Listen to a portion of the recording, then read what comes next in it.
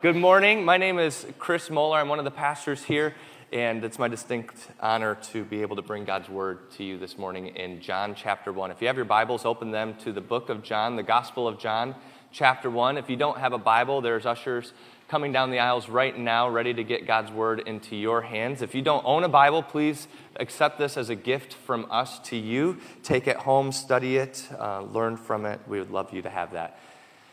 How many of you are the type of person who you're a planner? Everything's planned out. I've got a 5-year plan, I've got a 10-year plan, I've got a 30-year plan even if you believe that you're going to live that long. Right? You're a planner and you know exactly what you have to do to get that plan accomplished. You know all of the little details from year 1 to year 5 to get to year 5 and then to your 10-year plan. And now, same people, how many of you have had something show up that completely ruins the plan? Anything? Yeah, I want to introduce you to my daughter, Annie. She should be up on the screen here in a second. Everything was going according to plan. 8 years ago, in our first year of marriage, actually this is our first year of marriage, our first year and a half or so of marriage, everything was going according to plan. My wife and I were on what we would call the 5-year plan, like let's enjoy each other for 5 years and then we'll have kids. And about a little over a year into that plan, this bun showed up in the oven.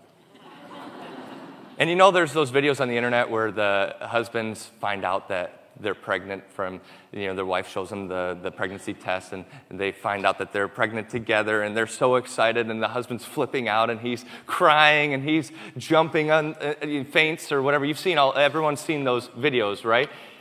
That wasn't me at all. In fact, I found out that we were pregnant with Annie at 4 o'clock in the morning, being woken up from a dead sleep, and my wife saying, honey, we're for sure pregnant. And the reason why she said we're for sure pregnant is because the night before, in a very comedic series of events with like 6 of my relatives in the room, taking a pregnancy test and being inconclusive, and like you're not supposed to find out with your family in the room, and it was one of those things where it's like, it was still inconclusive, but 4 o'clock in the morning, it was for sure positive. And she's like, honey, we are for sure pregnant. And in that moment, everything changed. In that single moment, every plan I had, every route in my life that I had planned out went into recalculation mode, like those old Garmin systems, like recalculating.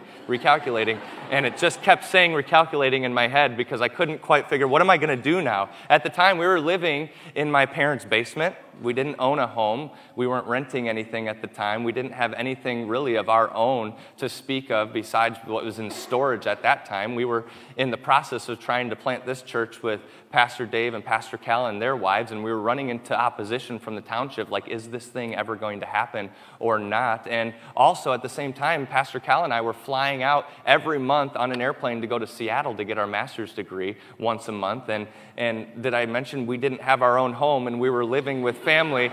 And now we're pregnant. And I'm like recalculating. What is going to happen? And everything changed. And my exact response to my wife at 4 a.m. was, she's like, honey, we're for sure pregnant. And I was like, can we talk about this tomorrow? No joke, verbatim, can we talk about this tomorrow? And I think I realized also, I was like, I am actually excited, but we need to talk about this tomorrow. I can't handle this right now. Not excited, not enthusiastic, but very much glass half empty, perplexed, scared, even a little skeptical. News, good news, bad news, good, bad news. Good news that can be bad news that ends up being good news. It always elicits a response, doesn't it? News, when you hear news of something, it elicits a response. Even this morning as I woke up and I looked on my phone and I had a notification from one of my friends whose father just suddenly passed away this morning. News elicits a response. In that moment, I had this response that was like, oh man, I'm so sorry. And we started this series last week when God draws near about when Jesus encounters different people in Scripture and how they don't leave the same because of it. And oftentimes we see in Scripture that when Jesus enters the life of someone, engages someone, calls someone, encounters someone, it drastically changes whatever plans that person had in their lives and completely flips it upside down with this one call that Jesus says, "Follow me. Will you follow me?" And when people choose to follow Jesus, it changes absolutely everything. And the big idea for this morning is choosing to follow Jesus is just the beginning. Choosing to follow Jesus is just the beginning. And this morning's passage is about two men, Philip and Nathanael, a couple of the first disciples to be called by Jesus. And it's my prayer this morning that you'll be able to find yourself in their story because they both respond to the news of Jesus in different ways. But before we get into that, let me pray over this message and over this morning. Father, we ask for your presence to be in this place, even as we've already felt it in this place in worship. We ask, Lord, that you would speak boldly through me. Let my words be your words.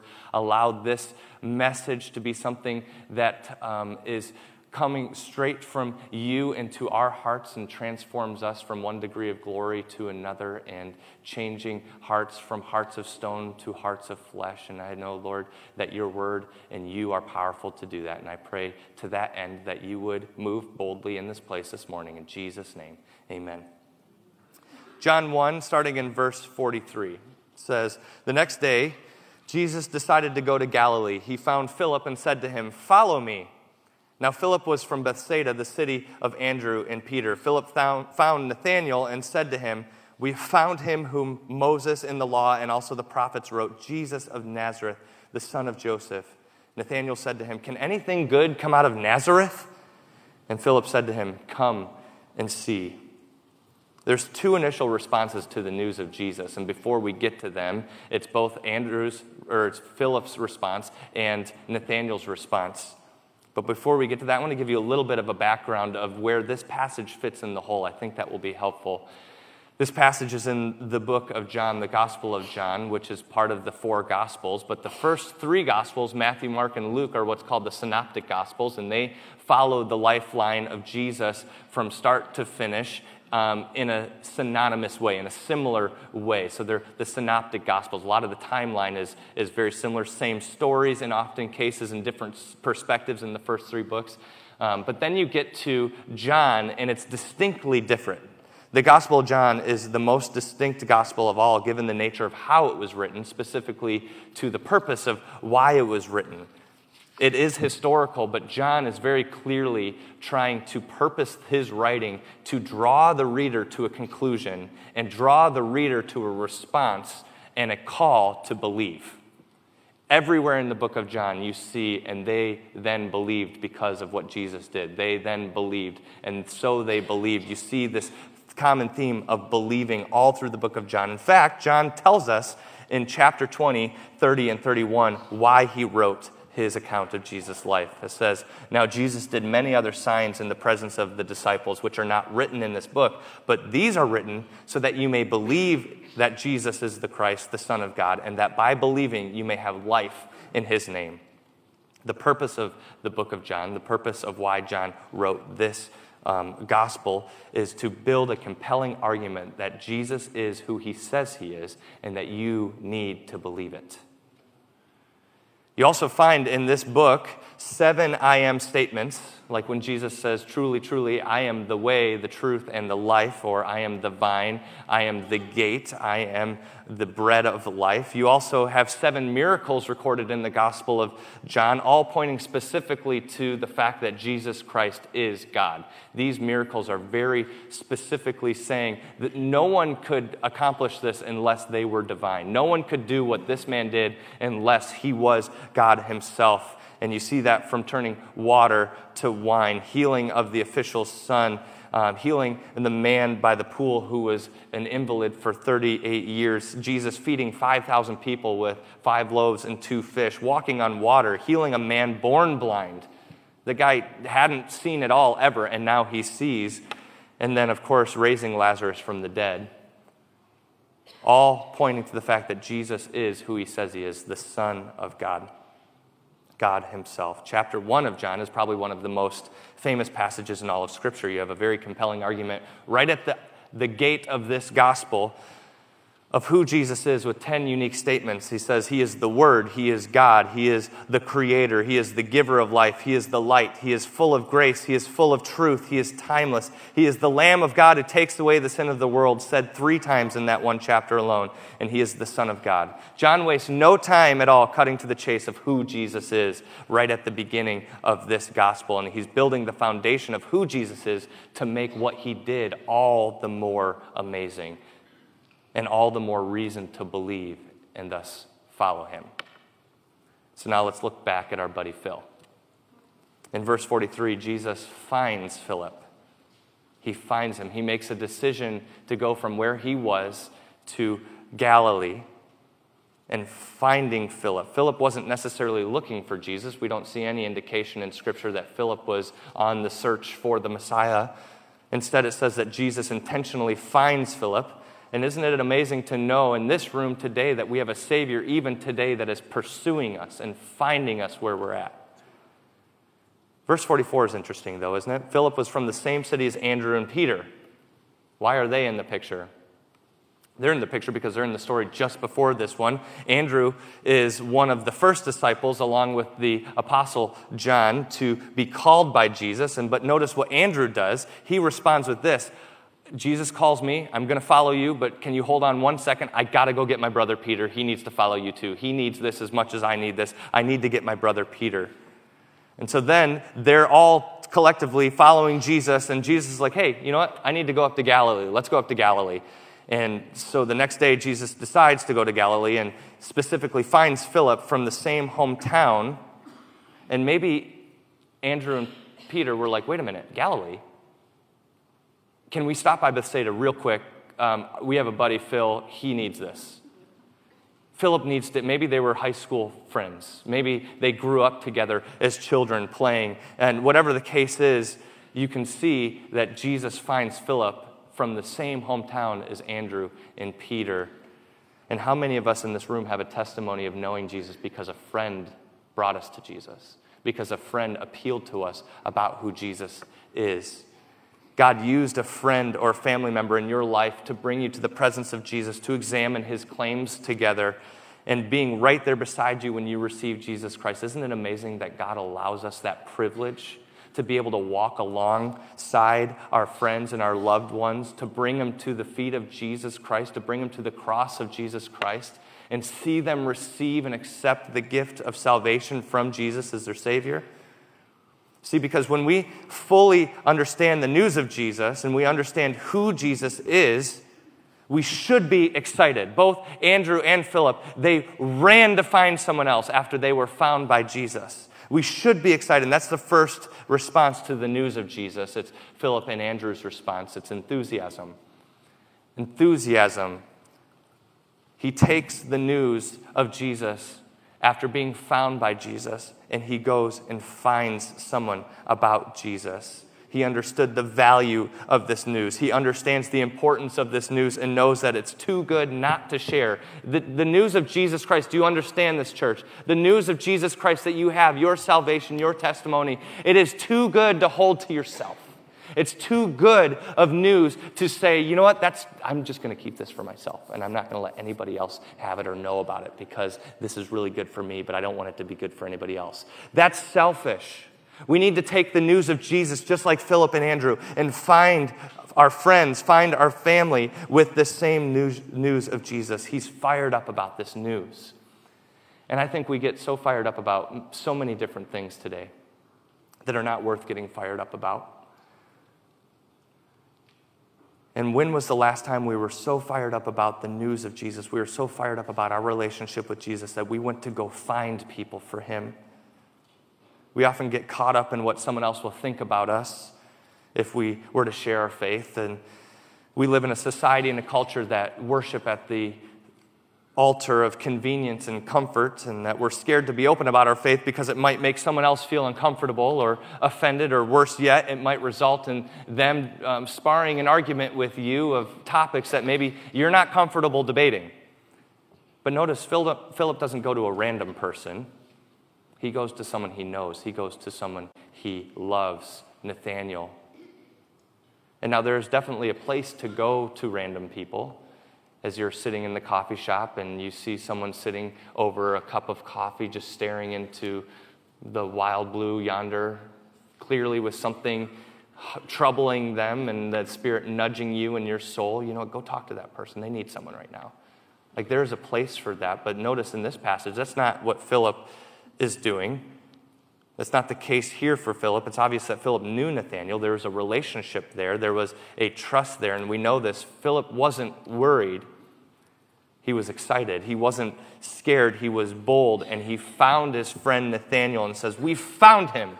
We found the one who Moses was talking about, who the prophets were talking about. It's Jesus, the son of Joseph from Nazareth."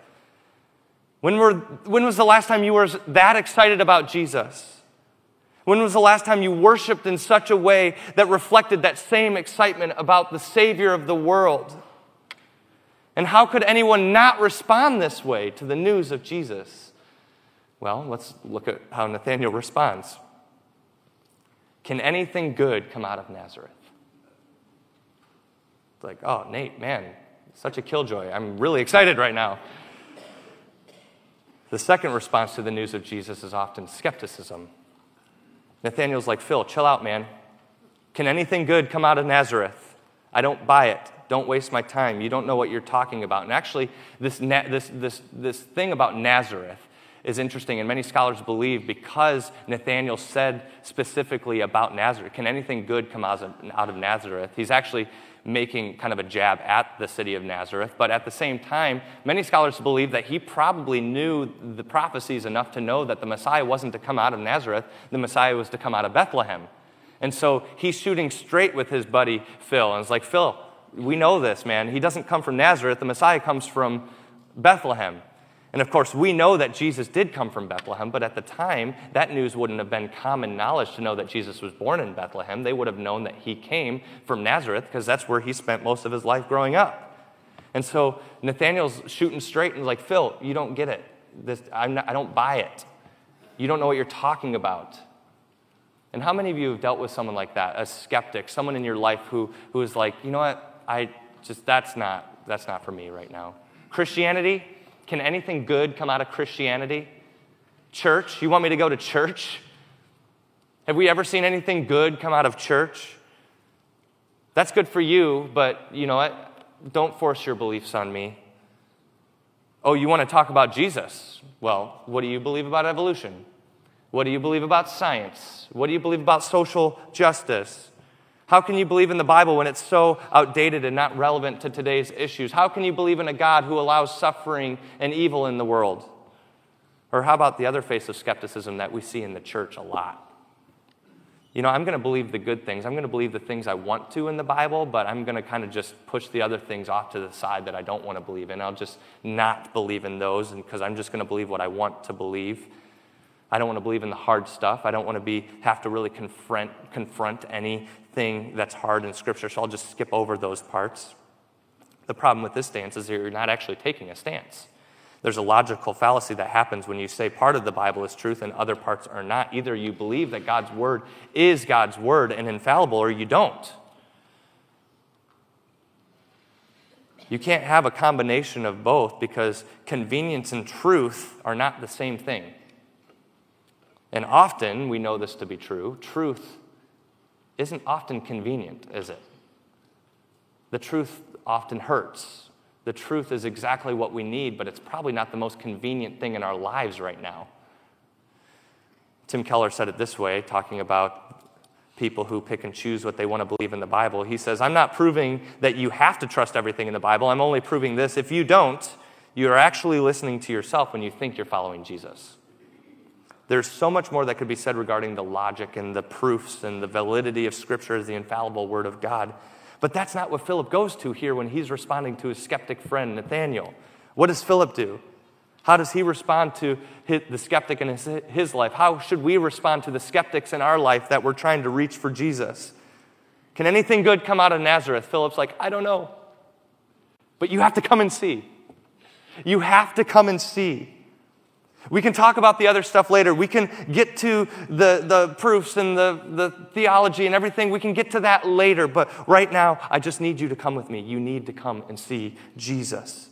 Philip was using his relationship. He was using the relational equity that he had in this relationship, putting it all on the line to get his friend into the presence of God, into the presence of Jesus. He wasn't walking him through a 15-step proof of philosophical, theological concepts. He said, come with me, come and see. You have to see this. And so many people are scared to share their faith because they're worried that they won't be able to win arguments or debates, or they might just offend the person that they're talking to. But do you know there's one thing that a person, a skeptic, anybody else, they cannot argue this with you. There's one thing in your life that they can't argue with. It's your testimony. They can't argue that. They can't argue. They can't say that what Jesus did in your life didn't happen, because you know that to be true. You know what Jesus did in your life. You know and seen with your own eyes and have experienced in your own heart that you were once dead but now are alive. You were once lost but now you are found. You were once blind but now you can see, all because of Jesus Christ. And they don't have to understand how that happened, but they can't tell you it didn't. And so what does Philip do when he reaches his buddy Nathanael? He's like, this guy changed my life. And what's amazing is it took one sentence from Jesus, hey, will you follow me? And it changed Philip's life.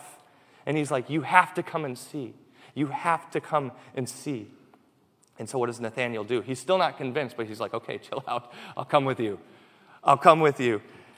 And Jesus saw Nathanael coming toward him. This is verse 47 now. And Jesus says, behold, an Israelite indeed, in whom there is no deceit. The old King James Version says, in whom there is no guile. If that's helpful to anyone in the room, great. Nathanael said to him, how do you know me? Now notice what Jesus did here. He reached Nathanael right where he was at. He knew Nathanael's character. He knew Nathanael's heart. And Jesus appeals to the skeptic in two different ways. The first one is he knows your heart. He knows exactly who you are. He knows exactly what you need to be convinced that he is who he says he is. And so when he says the statement about, behold, an Israelite indeed, in whom there is no deceit, what he's saying is he's responding to Nathanael the same way that Nathanael responded to Philip. Philip was like, hey, we found Jesus of Nazareth. This is the Messiah. And he's like, wait a minute. Let me shoot straight with you here, Phil. The Messiah comes from Bethlehem, not Nazareth. This can't be the guy. And Jesus in the same way is like, hey, an Israelite indeed, in whom there is no deceit. This guy shoots straight. This guy tells it how it is. This guy is a straight shooting son of someone from Israel. And Jesus acknowledges Nathanael's character, his candor, the reality of who Nathanael was, and that took Nathanael off guard, doesn't it? You know when someone talks to you the same way that you would want them to talk to you, and you're like, whoa, do we know each other? Like, how do you know me? And notice what Jesus says. He says, remember the fig tree. He says, Jesus answered him, before Philip called you when you were under the fig tree, I saw you. Nathanael answered him, Rabbi, you are the Son of God. You are the King of Israel. You can almost see Nathanael's face. It's like the face of the antagonist in a movie who thought that they were in control up until the very last minute when they realized, oh no, I'm not in control anymore. This face of dumbfoundedness, this face of speechlessness, the face of amazement. But what is the deal with the fig tree? Why did Nathanael go from complete unbelief and now, Jesus, you are the Son of God, the King of Israel, because he said something about a fig tree? Does it mean that he was just sitting under a fig tree when Philip came to tell him about Jesus? And the reason why I don't think that that's necessarily the case, and why most scholars don't believe that that's the case, is because that doesn't really seem like a compelling argument that would change a skeptic's mind from not believing this guy is God to believing this guy is God. Like if the other day I'm sitting in the coffee shop and then this morning someone comes up to me and they say, hey, how's it going? I'm like, how do you know me? And hey, I saw you in the coffee shop the other day working on your message. I don't think I would instantly jump to the conclusion that they were divine quite yet. I would probably be like, hey, I'm at the coffee shop a lot. I'm not impressed. So how do you know me? But what most scholars believe and what I think is happening here is because he jumped from unbelief to belief in that single comment about the fig tree. Jesus was going for the jugular. Something happened at the fig tree. Something happened significant at the fig tree that only Nathanael would have known about, that no one else could possibly have known about, that Jesus then all of a sudden brought to the light. And he's like, whoa, how do you know about the fig tree? Did Nathanael kill someone and bury him under a fig tree? Did he steal figs when he was a kid from his neighbor's fig tree and never told anybody about it? Was there a loved one who died and then he found out about it while he was sitting under a fig tree and that reality sunk in and that was a very huge moment of despair in his life that he didn't think he could go any farther in? What happened under the fig tree, we don't know, but we know this. It was significant enough.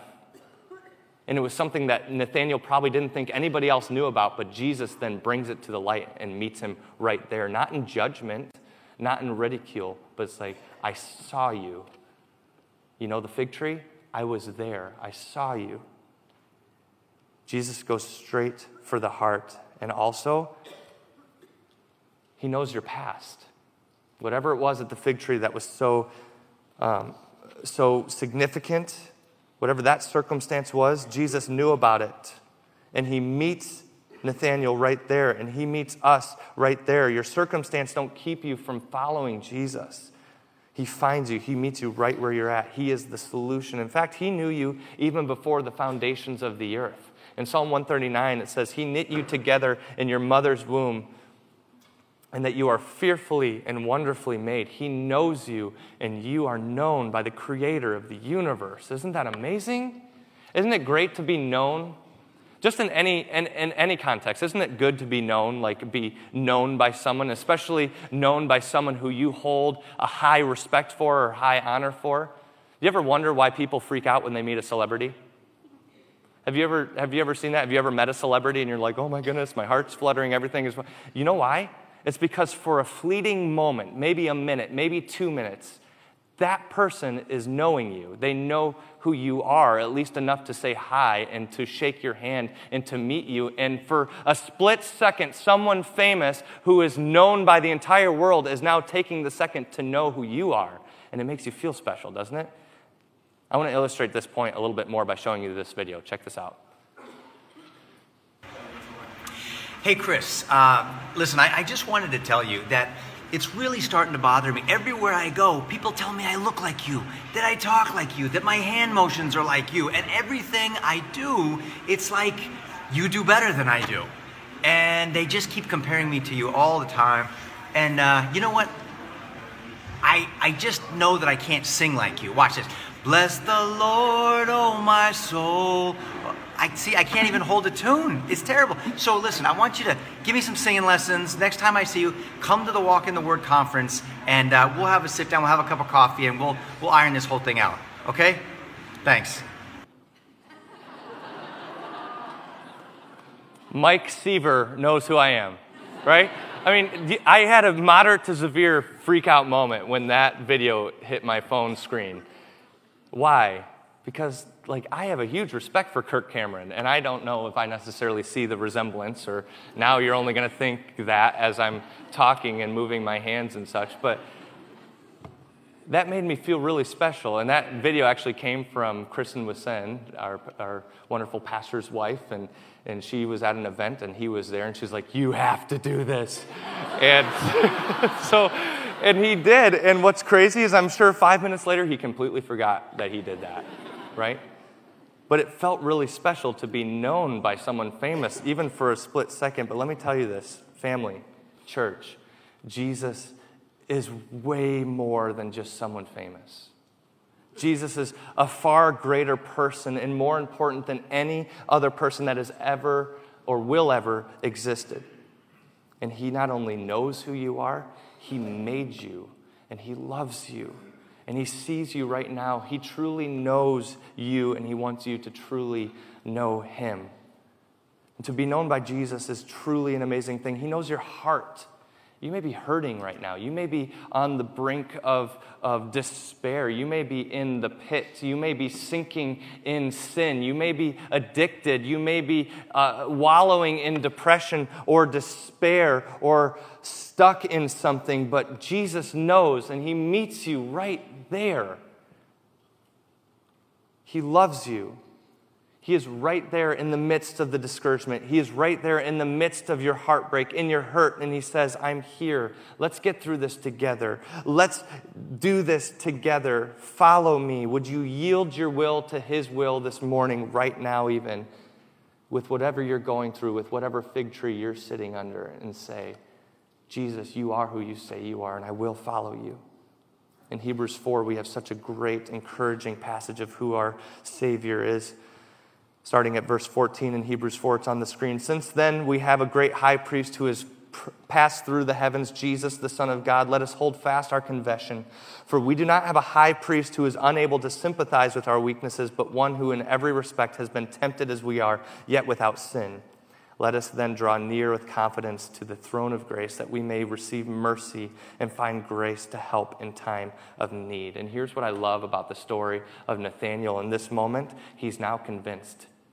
He now believes. He said, Jesus, you are the King. You are the Messiah. You are the Son of God. And notice what Jesus does, how he responds to Nathanael. Jesus answered him in verse 50, because I said to you, I saw you under the fig tree, now you believe. You will see greater things than these. And he said to him, truly, truly, I say to you, you will see heaven opened and the angels of God ascending and descending on the Son of Man. It's like Jesus was saying, you think it's pretty amazing that I know you? You think it's amazing that I knew about the fig tree? Just wait till you get to know me.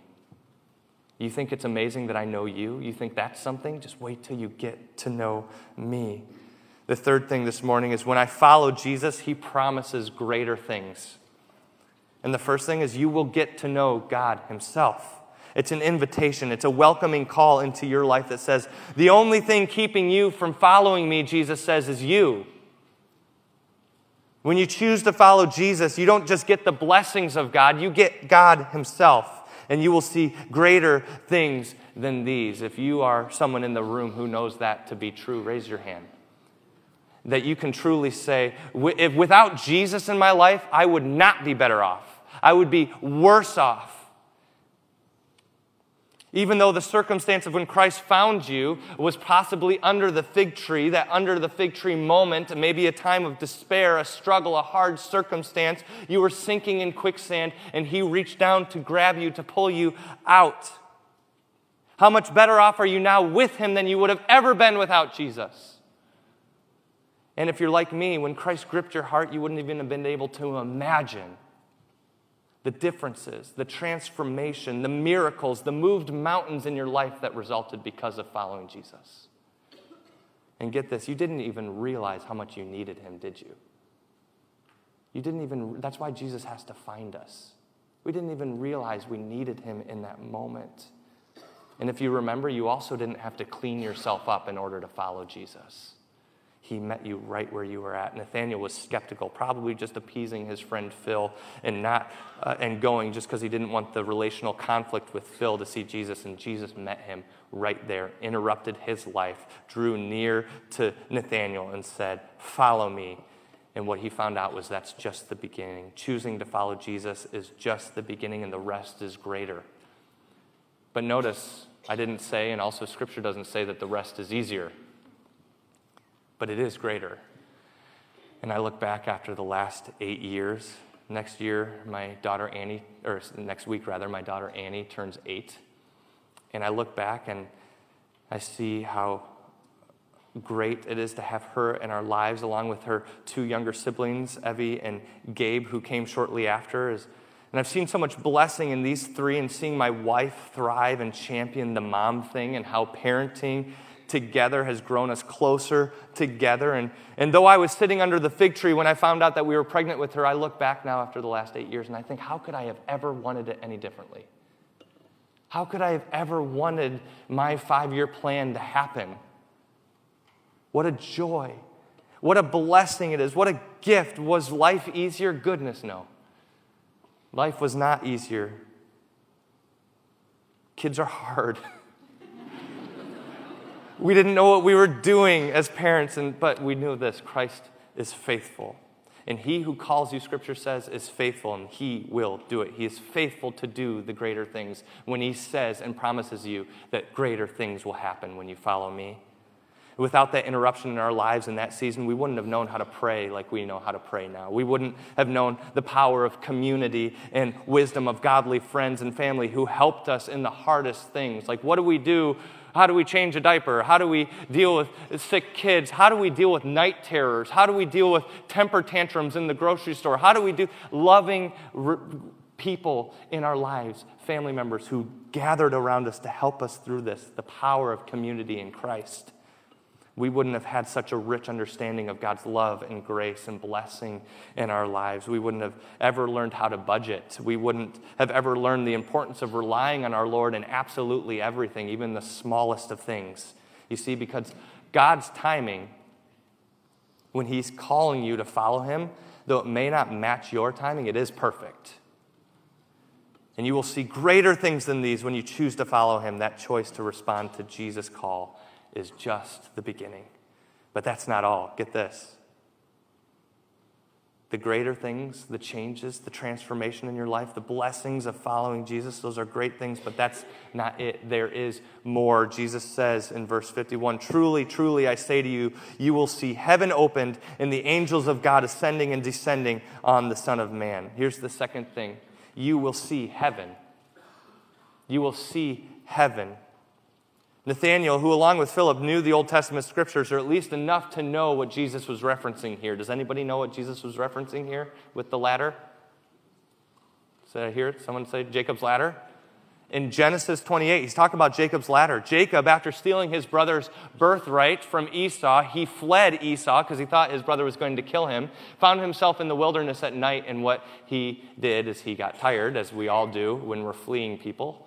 And so he's in the wilderness, and he laid his head down on a rock and had a dream. And now many scholars don't know if he had the dream because he was sleeping on a rock, or if this dream was divinely appointed, which we know it was, because in that dream he saw a ladder going from where he was to heaven, and at the top of the ladder was a voice of God as he saw angels ascending and descending on the ladder. This voice in Genesis 28:15 says, "Behold, I am with you and will keep you wherever you go and will bring you back to this land, for I will not leave you until I have done what I have promised you." Then Jacob awoke from his sleep and said, "Surely the Lord is in this place, and I did not know it." Does that sound like Nathanael? And he was afraid and said, "How awesome is this place? This is none other than the house of God, and this is the gate of heaven." Now notice the difference in these stories. On Jacob's ladder, God was in heaven speaking down, and the angels were going up and down on the ladder. In Jesus' statement, Jesus is the ladder, the Son of Man that the angels are ascending and descending on. And what Jesus is saying is he's saying, "I am the Son of Man. I am the bridge to heaven. I am the bridge to an unseparated, unhindered, rich and close relationship with God Himself. I am here and I'm at your level." Jesus says, "Follow me and you will see heaven open, because when you follow me, everything I'm about to do will lead me to the cross. When you follow me, you will see everything that I will perform, all the miracles I will perform, all of the things I will say, all of the claims I will make, fulfilling the prophecies in the Old Testament and the prophets. And I will lead myself to the cross, and I will die the death that you deserve because of your sin. And I won't stay dead, but I will rise again from the dead on the third day, defeating death and sin for you, so that heaven can be open to you and that you will see me as your Savior and have a relationship with God Himself. You will see heaven." And notice he says this, "Truly, truly." I thought that was interesting. It's used 25 times as I studied this and this week. It's used 25 times in the book of John, and we know that when words are doubled or tripled in Scripture, it's used for emphasis. And, in Revelation, when it says, "Holy, holy, holy," it doesn't mean that God is just holy. It means He's holy, holy, holy. And this, he's saying, "Truly, truly." And that word "truly" is actually an Aramaic word that Jesus is using that can be translated "amen." And so he's saying "amen, amen," and then says his statement. And we use the word "amen" when we pray. We say something to the Lord, and we pray to the Lord, and we appeal to the Lord, and we thank the Lord. And then at the end of that prayer, we say "amen," which means "let this be true. Let it be," as we've often heard "amen" translated. Let this be true. But what we see here is that Christ, in being the only person in Scripture to double it and use it in a statement about Himself, is saying, not let this be true. When he says it before a statement, it means this is true. There is no debate about this. This isn't skepticism right here. This is absolute truth. And then he says something about who he is when he says, I am the way, the truth, and the life, because Jesus is the way. This isn't up for debate. Jesus is the way. He is the truth. He is the life. He is the gate. He is the ladder. He is the vine. He is the light, and he is the bread of life. And he says, today, if you hear his voice, do not harden your hearts. The entire Gospel of John drives to this very thing, this decision. Will you believe the claims of Jesus Christ? Will you believe the sacrifice of Jesus Christ? Will you believe in the salvation that only comes through Jesus Christ? And will you respond and be obedient to Christ's call to you right now in whatever circumstance or situation you're in, or whatever season of life you're in, to follow him? And for those of you in the room, those Nathaniels in the room who maybe are still skeptical, who need Jesus to meet you right there at the fig tree, who need that fig tree moment, this is my prayer for you. And I would encourage you to pray this over your skeptic friends as well. In Ephesians 3:14-21. For this reason I bow my knees before the Father, from whom every family in heaven and on earth is named, that according to the riches of his glory he may grant you to be strengthened with power through his Spirit in your inner being, so that Christ may dwell in your hearts through faith, that you, being rooted and grounded in love, may have strength to comprehend with all the saints what is the breadth and length and height and depth, and to know the love of Christ that surpasses knowledge, that you may be filled with all the fullness of God. Now to him who is able to do far more abundantly than we can ask or think, according to the power at work within us, to him be glory in the church and in Christ Jesus throughout all generations, forever and ever. Amen.